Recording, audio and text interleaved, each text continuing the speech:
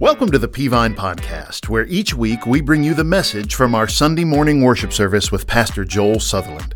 We take timeless biblical truth and help you to apply it in the context of your daily life. If you'd like to join us live at one of our campuses or stream one of our services online, go to peavine.org for times, locations, and more information.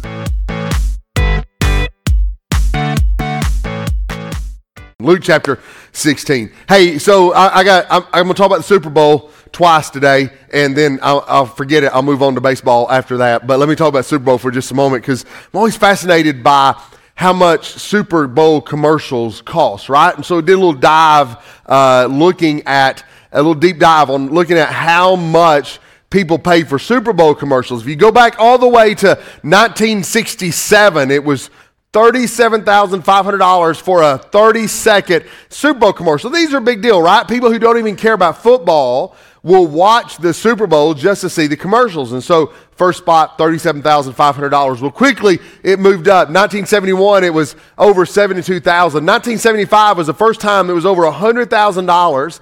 For a 30-second spot is $107,000. By 1980, it had climbed up to almost $250,000 a slot. And by 1985, it climbed up to $500,000 for a 30-second television commercial. One commercial, $500,000. Well, by 1990, $700,000. And then by 1995 is the first time it went over $1 million for a 30-second spot. $1.15 million for 30 seconds. Then in 2000, it went over $2 million for a 30-second spot and was $2.1 million. Then you go forward 15 years, and by 2015, a 30-second spot was $4.25 million for a 30-second spot during a Super Bowl, which, by the way, is the most watched worldwide event of the year. Still a lot of money. And by 2021, CBS decided to give everybody a break in 2021 because we're in a pandemic, and so they didn't raise the prices. They kept them the same as 2020,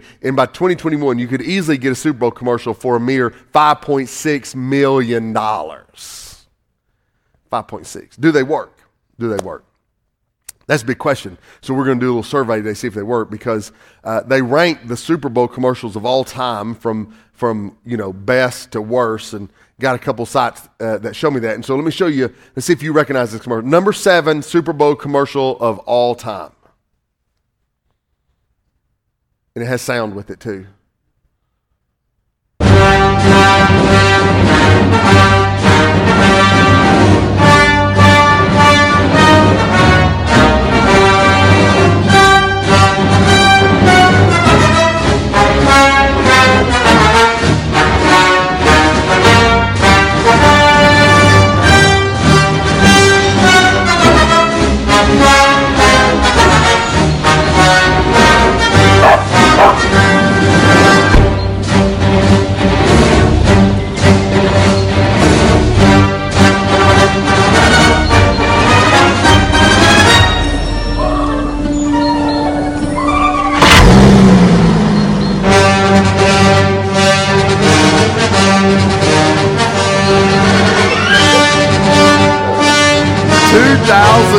I remember that Volkswagen commercial. I've never seen it, right? I don't know how to say, you may not know it's Volkswagen, but you knew as a little kid in Darth Vader. This is the number 6, which possibly could be my favorite Super Bowl commercial of all time. It goes all the way back to 2006. See if you remember this.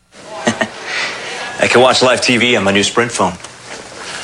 Well, my Sprint phone has TV and downloads music. I can check email. I have that. And crime deterrent. What? Try and take my wallet.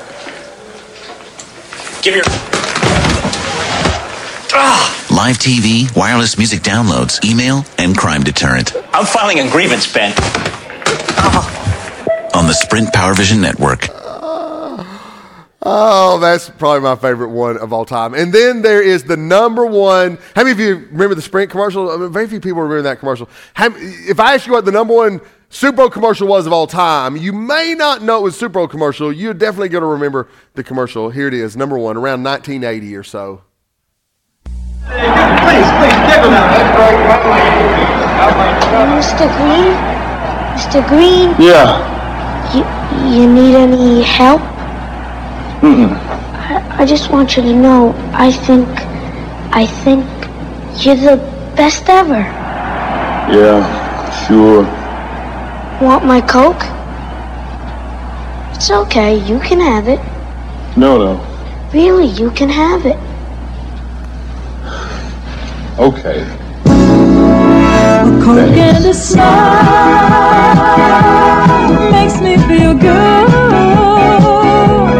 Makes me feel nice. See you around. That's the way it should be. I like to see Hey, kid. the whole world is smiling with me. Coca-Cola as life. Have a Coke and Thanks, Mean Joe. smile. How many of you remember Mean Joe, Coke and a Smile? Right, if you're my age, you definitely do. Here's the deal. All of that money, all of those resources, all of that creativity for one single purpose, to get a message out for people to engage or buy some kind of product. And I want to be honest with you, sometimes when I see all the world will go through to get us to buy a 50-cent bottle of Coke, it makes me just a little ashamed of how unworthily we handle the message of God, the gospel of Jesus Christ. That the world will do all of that to get you to do one simple thing, buy a 50-cent bottle of Coke. How concerned are we about getting the gospel to other places or to other people?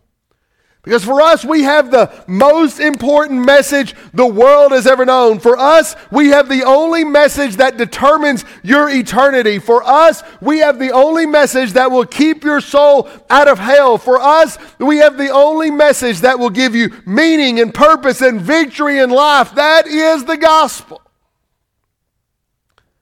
And we have to get better. And we have to do a whole lot better. As the church, we have to get better. It's our church. For you, for me, we have to get better. Because Jesus told us a story in Luke 16 about the gospel that we ought not to be able to get over very easily. So would you stand with me in honor of reading God's word? It'll be on the screen if you don't have your Bibles with you today. Luke chapter 16. If you've been in church for any length of time, you've heard this story. It may be the first time, so listen. Beginning in verse 19. There was a rich man who would dress in purple and fine linen, feasting lavishly every day. But a poor man named Lazarus, covered with sores, was lying at his gate. He longed to be filled with what fell from the rich man's table, but instead the dogs would come and lick his sores. One day the poor man died and was carried away by the angels to Abraham's side. The rich man also died and was buried. Being in torment in Hades, he looked up and saw Abraham a long way off with Lazarus at his side. Father Abraham, he called out, have mercy on me and send Lazarus to dip the tip of his finger in water and cool my tongue because I'm in agony in this flame. Son, Abraham said, remember that during your lifetime you received your good things, just as Lazarus received bad things, but now he is comforted here while you're in agony. Besides all this, a great chasm has been fixed between us and you, so that those who want to pass over from here to you cannot, neither can those from there cross over to us. Father, he said, then I beg you to send him to my father's house because I have 5 brothers, family, to warn them, so they won't also come to this place of torment. But Abraham said, they have Moses and the prophets, they should listen to them.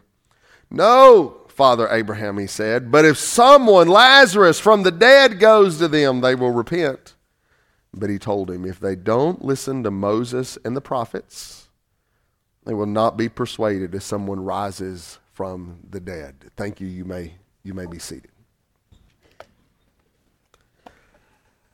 So we find this story about the rich man and Lazarus among a series of parables that Jesus is telling. Parables were just example stories Jesus gave. They weren't true. So we find this story of the rich man and Lazarus in the midst of parables. And so it has led some to debate, is this a parable or an actual story? And most conservative theologians, myself included, I'm not a theologian, but myself included, believe this is actually a story. And the one separator between this and a parable is Jesus used an actual name, Lazarus. It wasn't a descriptor like rich man. It was an actual name. And if Jesus wanted to say a parable, he could have said a rich man and a poor man, but that's not what he did. He said a rich man and a guy I know named Lazarus. It wasn't the Lazarus in the Bible in Luke 11 that was raised from the dead, but it was Lazarus, a man named Lazarus. We don't know the context or the time frame of when this happened. In all probability, it was not even during Jesus' day, because he was using a story that they would not have been familiar with to make a point. And so from this story, I believe, about a rich man and Lazarus, hear me, we aren't able to draw theological conclusions point by point. For example, you get to Abraham's bosom or Abraham's side, and that gets a little confusing. But there were some things Jesus was trying to say, and some things Jesus was trying to point out in this story, that let's not get hung up in what we do know, but let's get hung up on what we don't know. Let's get hung up on what we do know about this story. And I know there are 4 major themes Jesus was trying to tell us about this story today. Number 1, he was trying to tell us this: what you do today determines where you go tomorrow. What you do today determines where you go tomorrow. So here we have 2 main characters in the story, right? You know them, the rich man and Lazarus. Now, the rich man, the Bible says, was clothed in purple and fine linens. That means nothing to you today, purple and fine linens. But purple was an expensive dye that had to be imported, and it was a color that was reserved for royalty or the incredibly over-the-top, wealthy, rich people. So that immediately in that day would have put this rich man in a category. This guy was Jeff Bezos rich. He was Bill Gates rich. He was incredibly rich. And the Bible says he feasted every day, which was not normal in that day. So here's a man who's incredibly rich. We'll call him the rich man because he died and went to hell, and Jesus didn't want to give his real name. He died and went to hell. He was dressed in purple. He was almost royalty in his day. He had everything life could offer. He's as high as you can get on the spectrum of this world. And then there's a guy named Lazarus. His name means whom God helps. He was a beggar. He was covered with sores. His disease of the skin that he had rendered him unemployable and homeless. It's not that he wouldn't work, it's that he couldn't work. No one would employ him. When you had a disease of the skin in that day, no one would employ you. You were required to be outside of the city. You could not even live with your family. So it's not that he wouldn't work, he couldn't work. And so bad situation. It's hard to imagine, but the Bible says the dogs would come, junkyard dogs would come and lick the sores on his body to provide him a little bit of temporary relief from the pain that his body was in. And he sat at the gate where the rich man lived, to his mansion and his property and his house. And the Bible says he longed for crumbs that fell from the rich man's table. The refuse. In the South, we'd call it slop.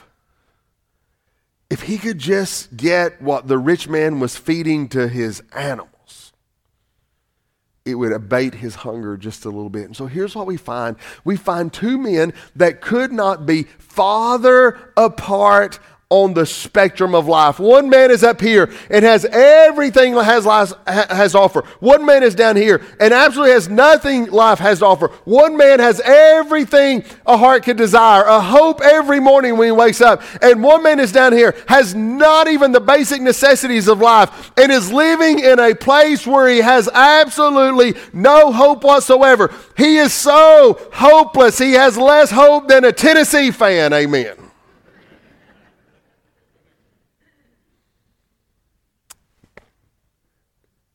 If that describes the depth of his hopelessness. Now, before you start drawing theological implications, here's not what Jesus was saying. Jesus was not saying rich people go to hell and poor people go to heaven. That's not the purpose of the story. You've missed the whole story. Jesus was trying to say there are 2 kinds of people in life. There are those who put all of their eggs in the basket of this life And then there are those who make decisions based on the next life. The rich man had put all of his eggs into accumulating wealth in this world and had ignored the next world.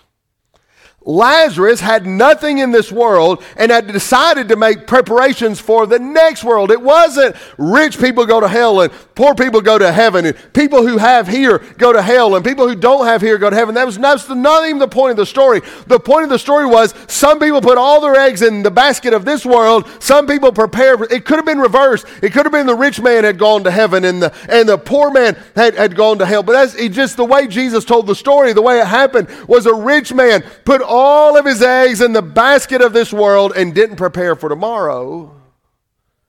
And a poor man saying, I have nothing in this world, so let me go ahead and prepare for eternity.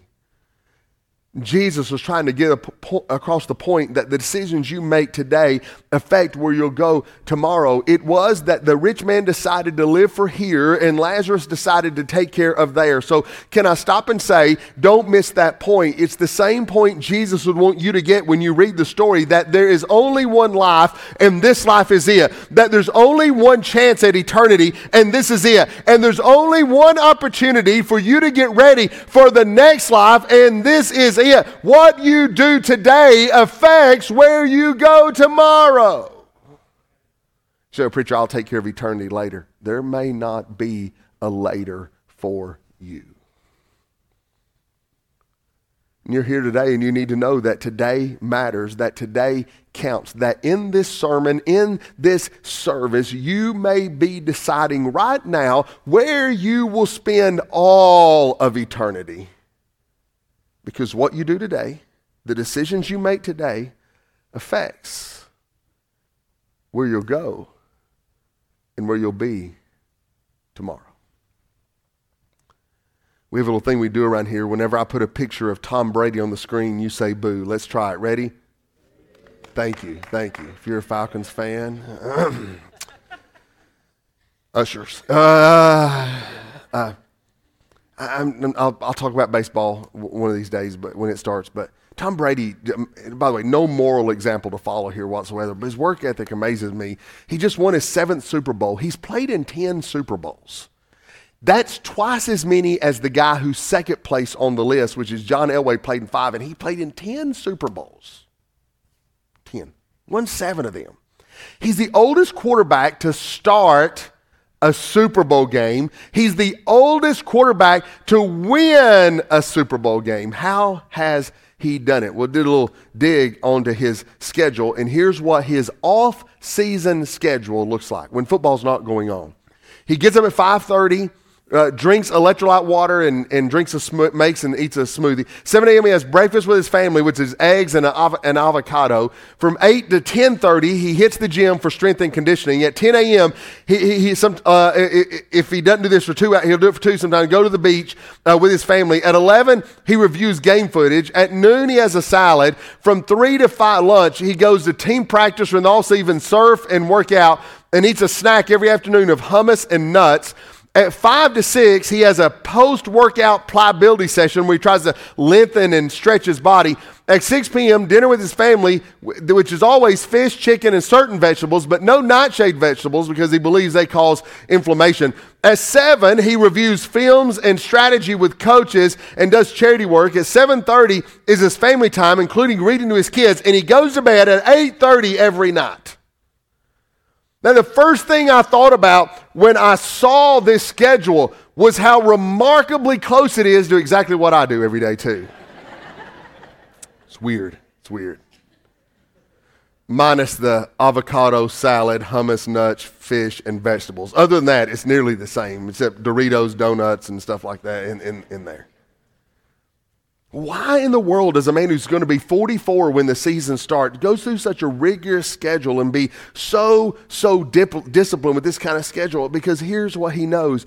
What he does today affects his ability to play tomorrow. Do you know when it's too late to get ready for an NFL season? When the NFL season is here. Do you know when it's too late to get ready for the Super Bowl? When the Super Bowl is here. You have to prep for that stuff long before it gets there. And listen to me, if you're here today without Christ, can I tell you when it's too late to get to take care of eternity? It is too late to take care of eternity when you are in eternity. The decision you make this very minute affects your tomorrow. It affects your eternal tomorrow. And you're listening to this sermon today and you're thinking, hey, this is for somebody else. I'll take care of it next time, tomorrow, next year, when I get older. Hey, listen to me. You'll die without Christ and spend eternity in a Christless hell because you put off for today the decision that needed to be done today. Because what you do today affects where you go tomorrow. And if you're here today and you are a Christian, listen to me, those of us who do know Christ, do you know that the people you need to witness to today, listen to me, may not have a tomorrow? Your decision today affects their eternity. And you're around people every day. Hey, look, just take your phone and go through your contact list in your phone and look at all the people in your contacts who need Jesus. Just look at your social media friends. Look at your friends in real life. Look at the people you go to school with, who you work with. And listen to me, those people need Jesus. And the decisions that you're making today with the gospel may affect where they spend eternity. Because the second thing Jesus wanted us to know out of this passage was, number 2, we are all going to die. One of the most somber verses in all the Bible is here in Luke 16:22, where Jesus said this, one day the poor man died and was carried away by the angels to Abraham's side. The rich man also died and was buried. In one verse, Jesus is introducing to us the concept of death for both men and for all men and women. He was saying the prepared die and the unprepared die. Those with Christ die, those without Christ die. The rich die and the poor die. The healthy die and the unhealthy die. The point is this, they both died. And listen to me, you're hearing my voice today and you know that for you, right? Like you're aware of it with you. You may even have anxiety over it for yourself, but I'm afraid we forget about it when it comes to others. You're going to die one day. But that person in your life who desperately needs the gospel and needs Jesus, that person you work with, that person who's your family, that person who is your friend, that person who is your neighbor, that person you see every week or every day, listen, they are going to die. And God has placed you in their lives for such a time as this, for you to be there to make sure they know Him as the Lord and Savior of their lives. Did a little digging on the lottery this week. I was trying to figure out what are the chances of winning the lottery, right? So I found out the chances of winning Powerball are about 1 in 292 million on any given draw. The chances of winning Mega Millions is about 1 in 302 million on any given draw. Now, I'll be honest, that sounds like it's hard to win the lottery. It's what it sounds like to me. I don't know for sure. If you've won the lottery, let me know. We'll check your tithing off of it just to make sure. But it sounds like it's hard to win the lottery, best I can tell. But I thought I need to put it in perspective. So I also looked up what are the chances of dying in like a weird way, right? So that put the lottery in perspective for me, because if it's 1 in 300 million, so what are the chances of people dying? So I found out some things. So for example, dying in a plane crash, 11 million to 1. You're about 30 times more likely to die in a plane crash than you are to win the lottery. That gives you any hope. Dying in a car accident, though, man, is 106 to 1. The most dangerous thing I'm going to put up here is in your car, 106 to 1. But get this. This is where it gets a little weirder. Like, falling out of bed, 1 in 2 million people die falling out of bed, people. Be careful in the morning when you're waking up. Like that freaked me out a little bit. So I'm kind of getting up a little more gingerly in the morning right now. I'm like, hey, let's be careful. But this one freaked me out even more. Like I'm generally distraught over this. The chance of you dying of flesh-eating bacteria is only 1 million to 1. That's close. So I just want to tell you, if you have COVID, stay home. If you have flesh-eating bacteria, stay home, man. The risk is too great for me right here on this. And I don't really know what flesh-eating bacteria is, but I don't like the sound of it. Do you? Like, I'm like, just stay away if you have flesh-eating bacteria. But you put that in perspective, 1.2 million to 1, you're still lightning strike. You're still more likely to die from a flesh-eating bacteria, all right? But get this, dog mauling.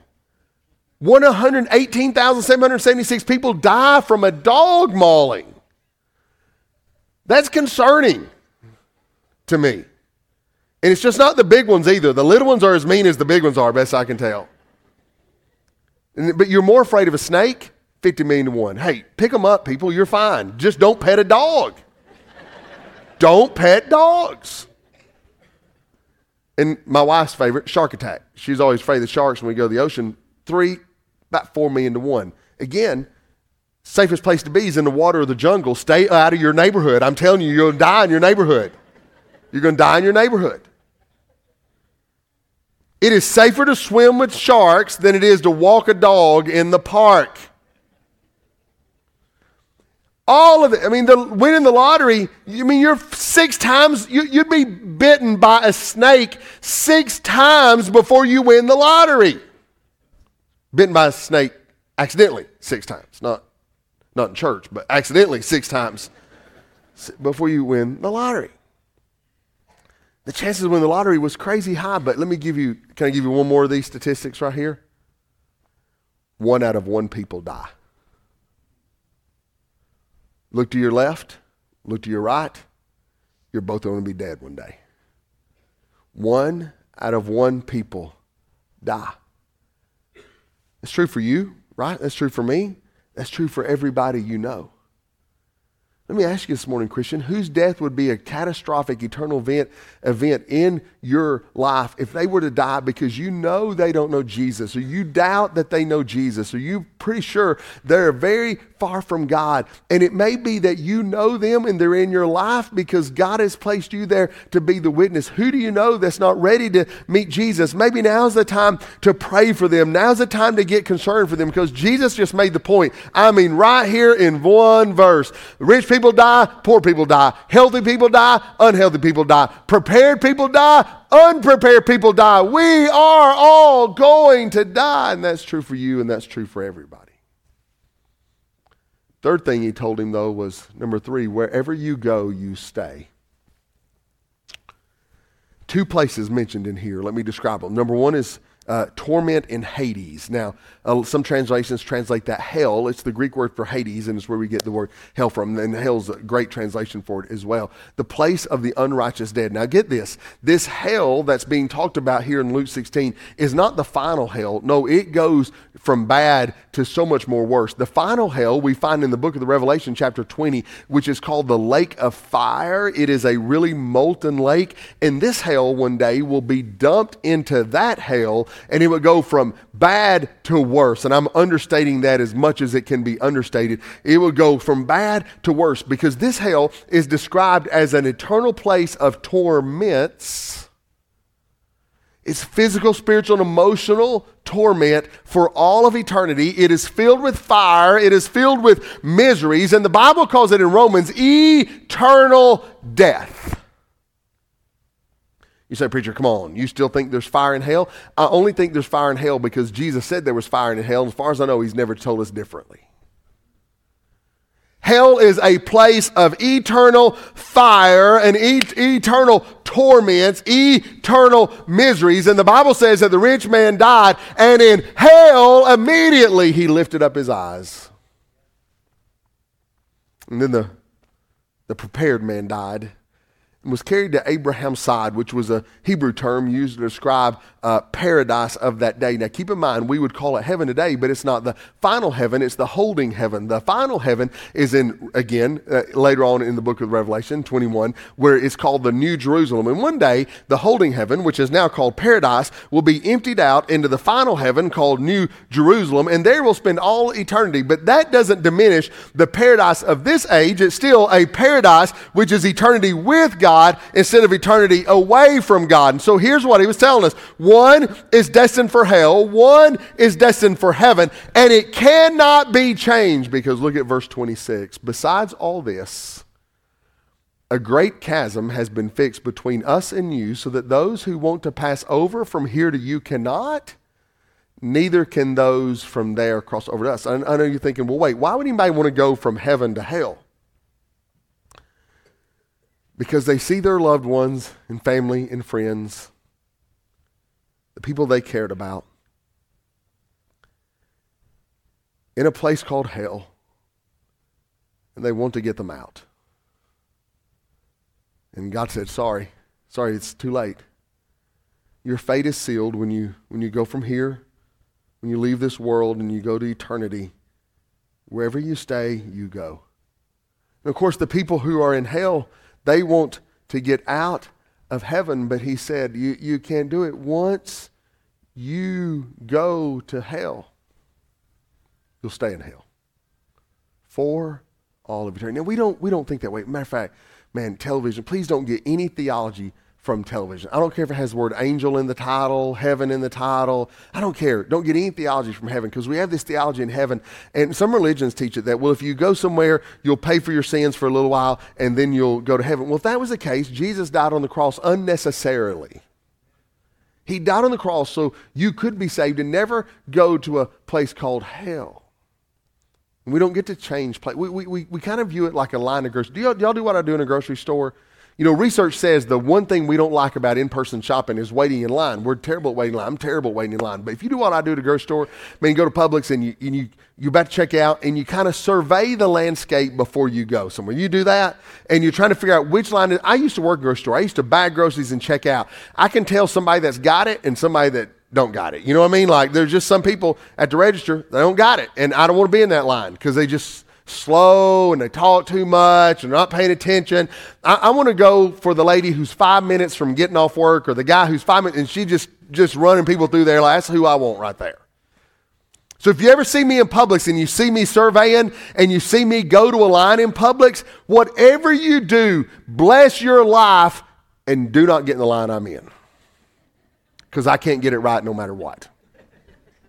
No matter what. Whatever line I get in Publix will be the longest line, no questions asked, for no reason. I'm kind of like this little bear.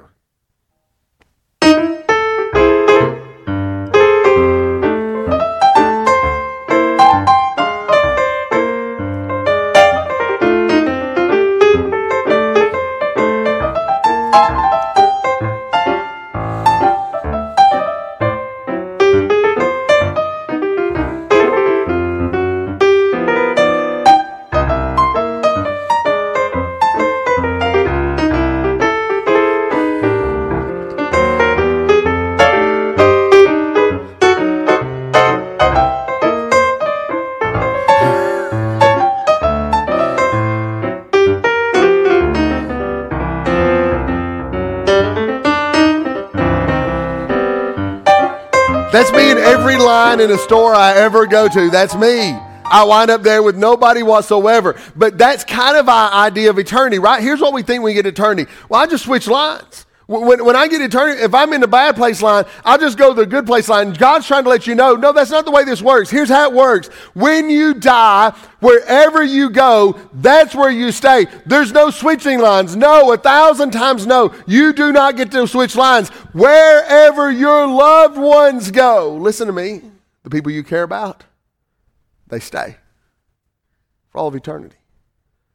That's why the message is so important. That's why the message is so urgent. That's why your lifestyle matters so much. You are a witness for all of eternity, and there are no second chances. There are no changing lines. And listen, you're here today, and you're lost without Jesus, and you're thinking, well, one of these days, me and God will figure it out. Yeah, here's what you and God are going to figure out, that if you die without Christ, you'll spend eternity in hell. That's what you and God have figured out.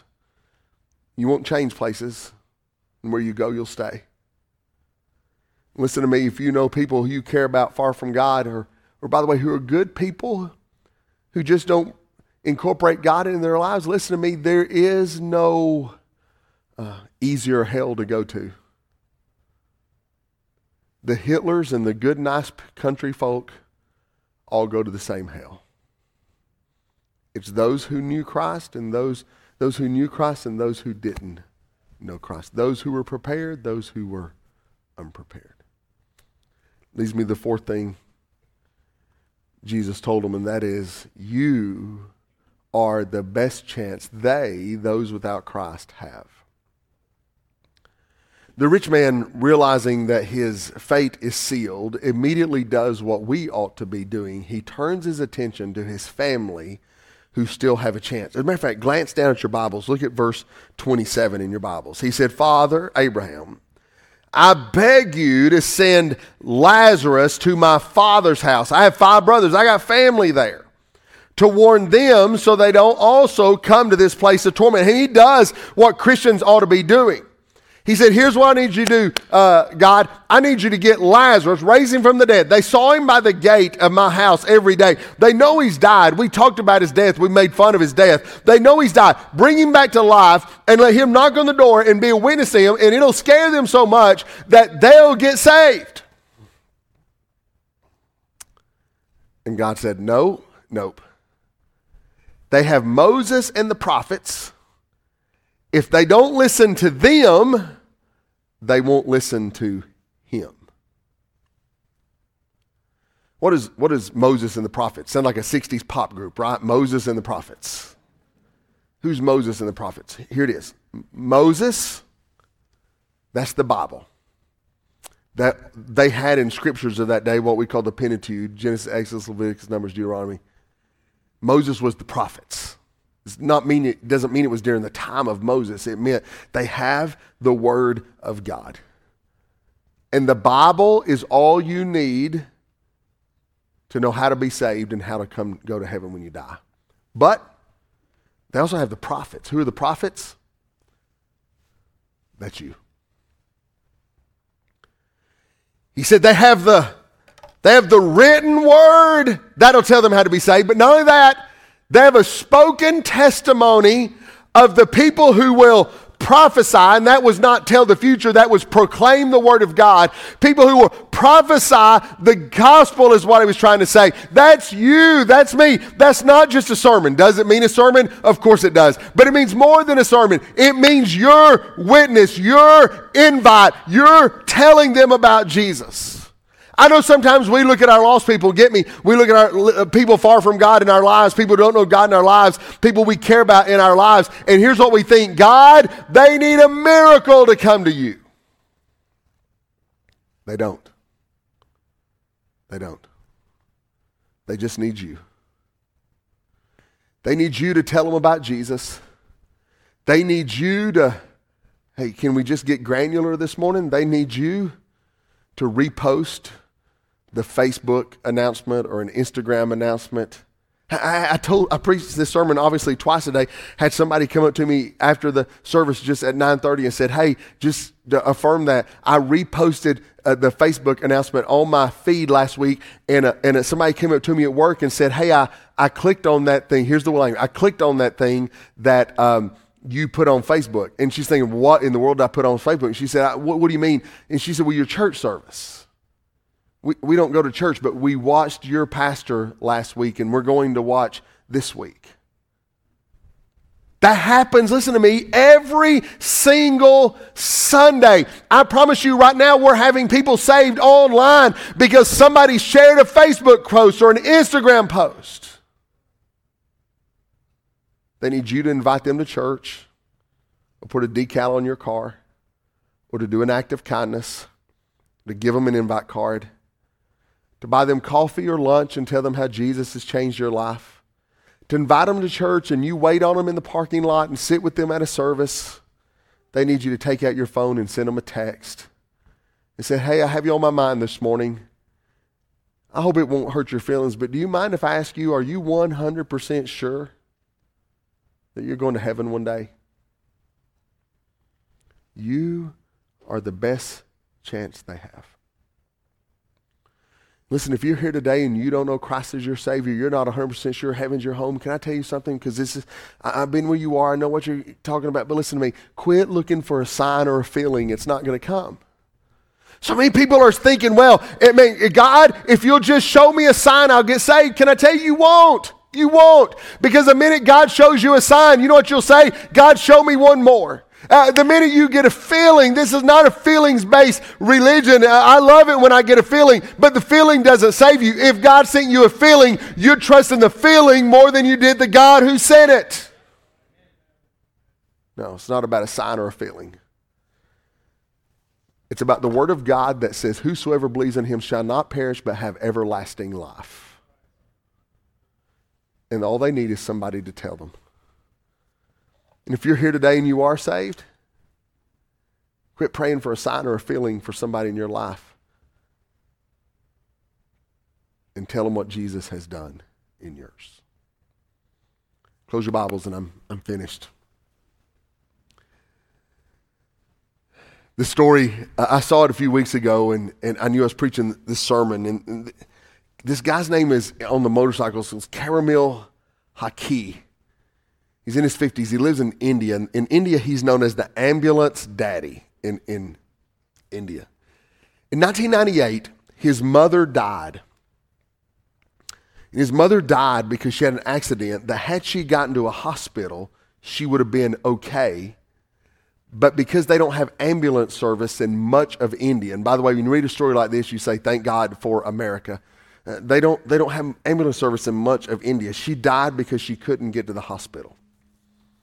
It was a few weeks, months later. He was at his job in a tea garden where there were workers in this garden, and one of his workers collapsed with something.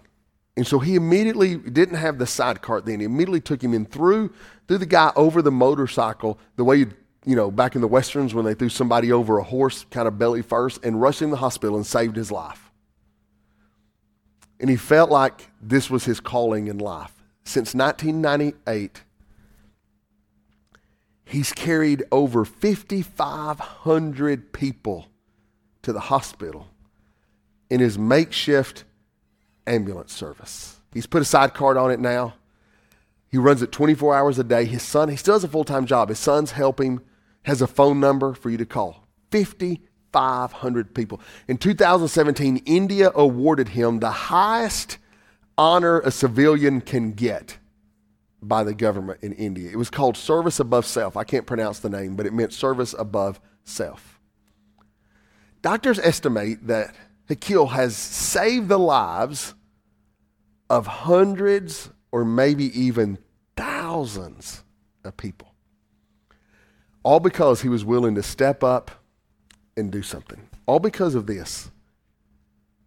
He was the best chance somebody had. Can I tell you this? His plan is not a great plan. It'd be better for the government to have an ambulance service that could carry people back and forth. They don't have it.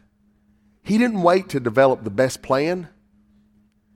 He just threw a dying guy over his motorcycle and took off to get help.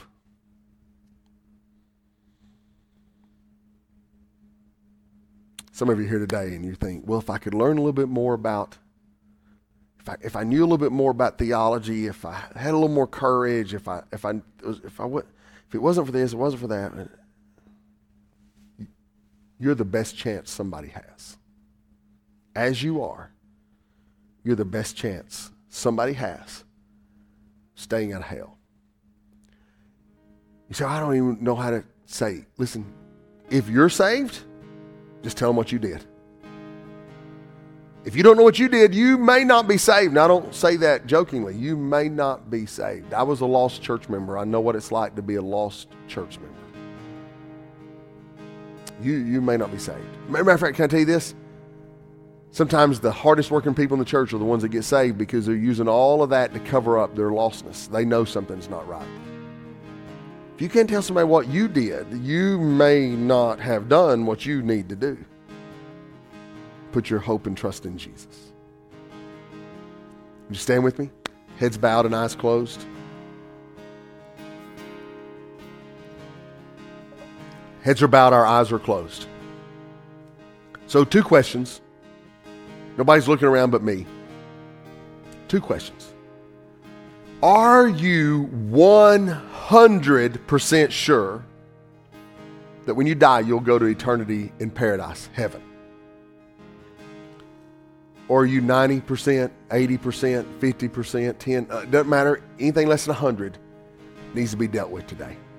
I'm not asking if you're a church member. I'm not asking if you go to church. I'm not asking if you work in church. I'm not asking if you've been baptized. You can do all that stuff before you're saved. I'm asking you, are you 100% sure? And so I'm not going to come to where you are. I'm not going to call your name. I'm not going to embarrass you in any way, but I want you to be honest with God. This is about your honesty with God. We had a half a dozen hands go up in the 9:30 service. And I'm going to ask you, heads are bowed, eyes are closed. How many of you would say, preacher, I am not 100% sure I'm going to heaven when I die? And I want you to pray for me. Nobody's looking but me. Would you slip your hand up and hold it up just for a second? Let me scan the room. Thank you, thank you, thank you, thank you, thank you, thank you. 7 or 8 hands right off at a casual glance. Hell's real. Listen to me, I'm not telling you that this morning because I'm trying to scare you. I'm telling you because I love you. And I don't want you to spend eternity in hell. We can take care of that today. Today. Listen, I'm gonna lead you in a prayer if you'd like to get saved, but hear me well, hear me well.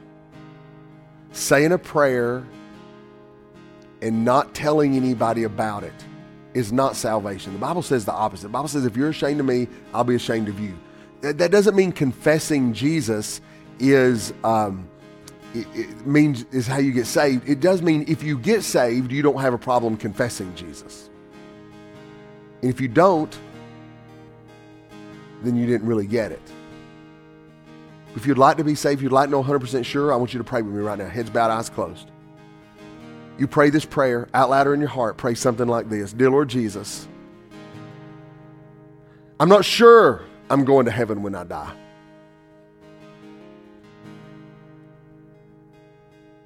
And I know I'm a sinner. But I believe Jesus Christ died on the cross for my sin, rose again on the 3rd day, and just now I ask Christ to come into my life, to save me, forgive me of my sin, and give me an eternal home in heaven. And I trust Jesus and Jesus alone to do that. We hope that you've enjoyed the message this week as we help equip you to apply God's Word to your daily life.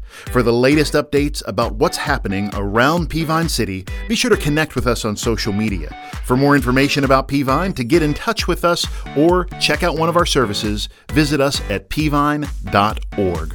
Thanks for listening.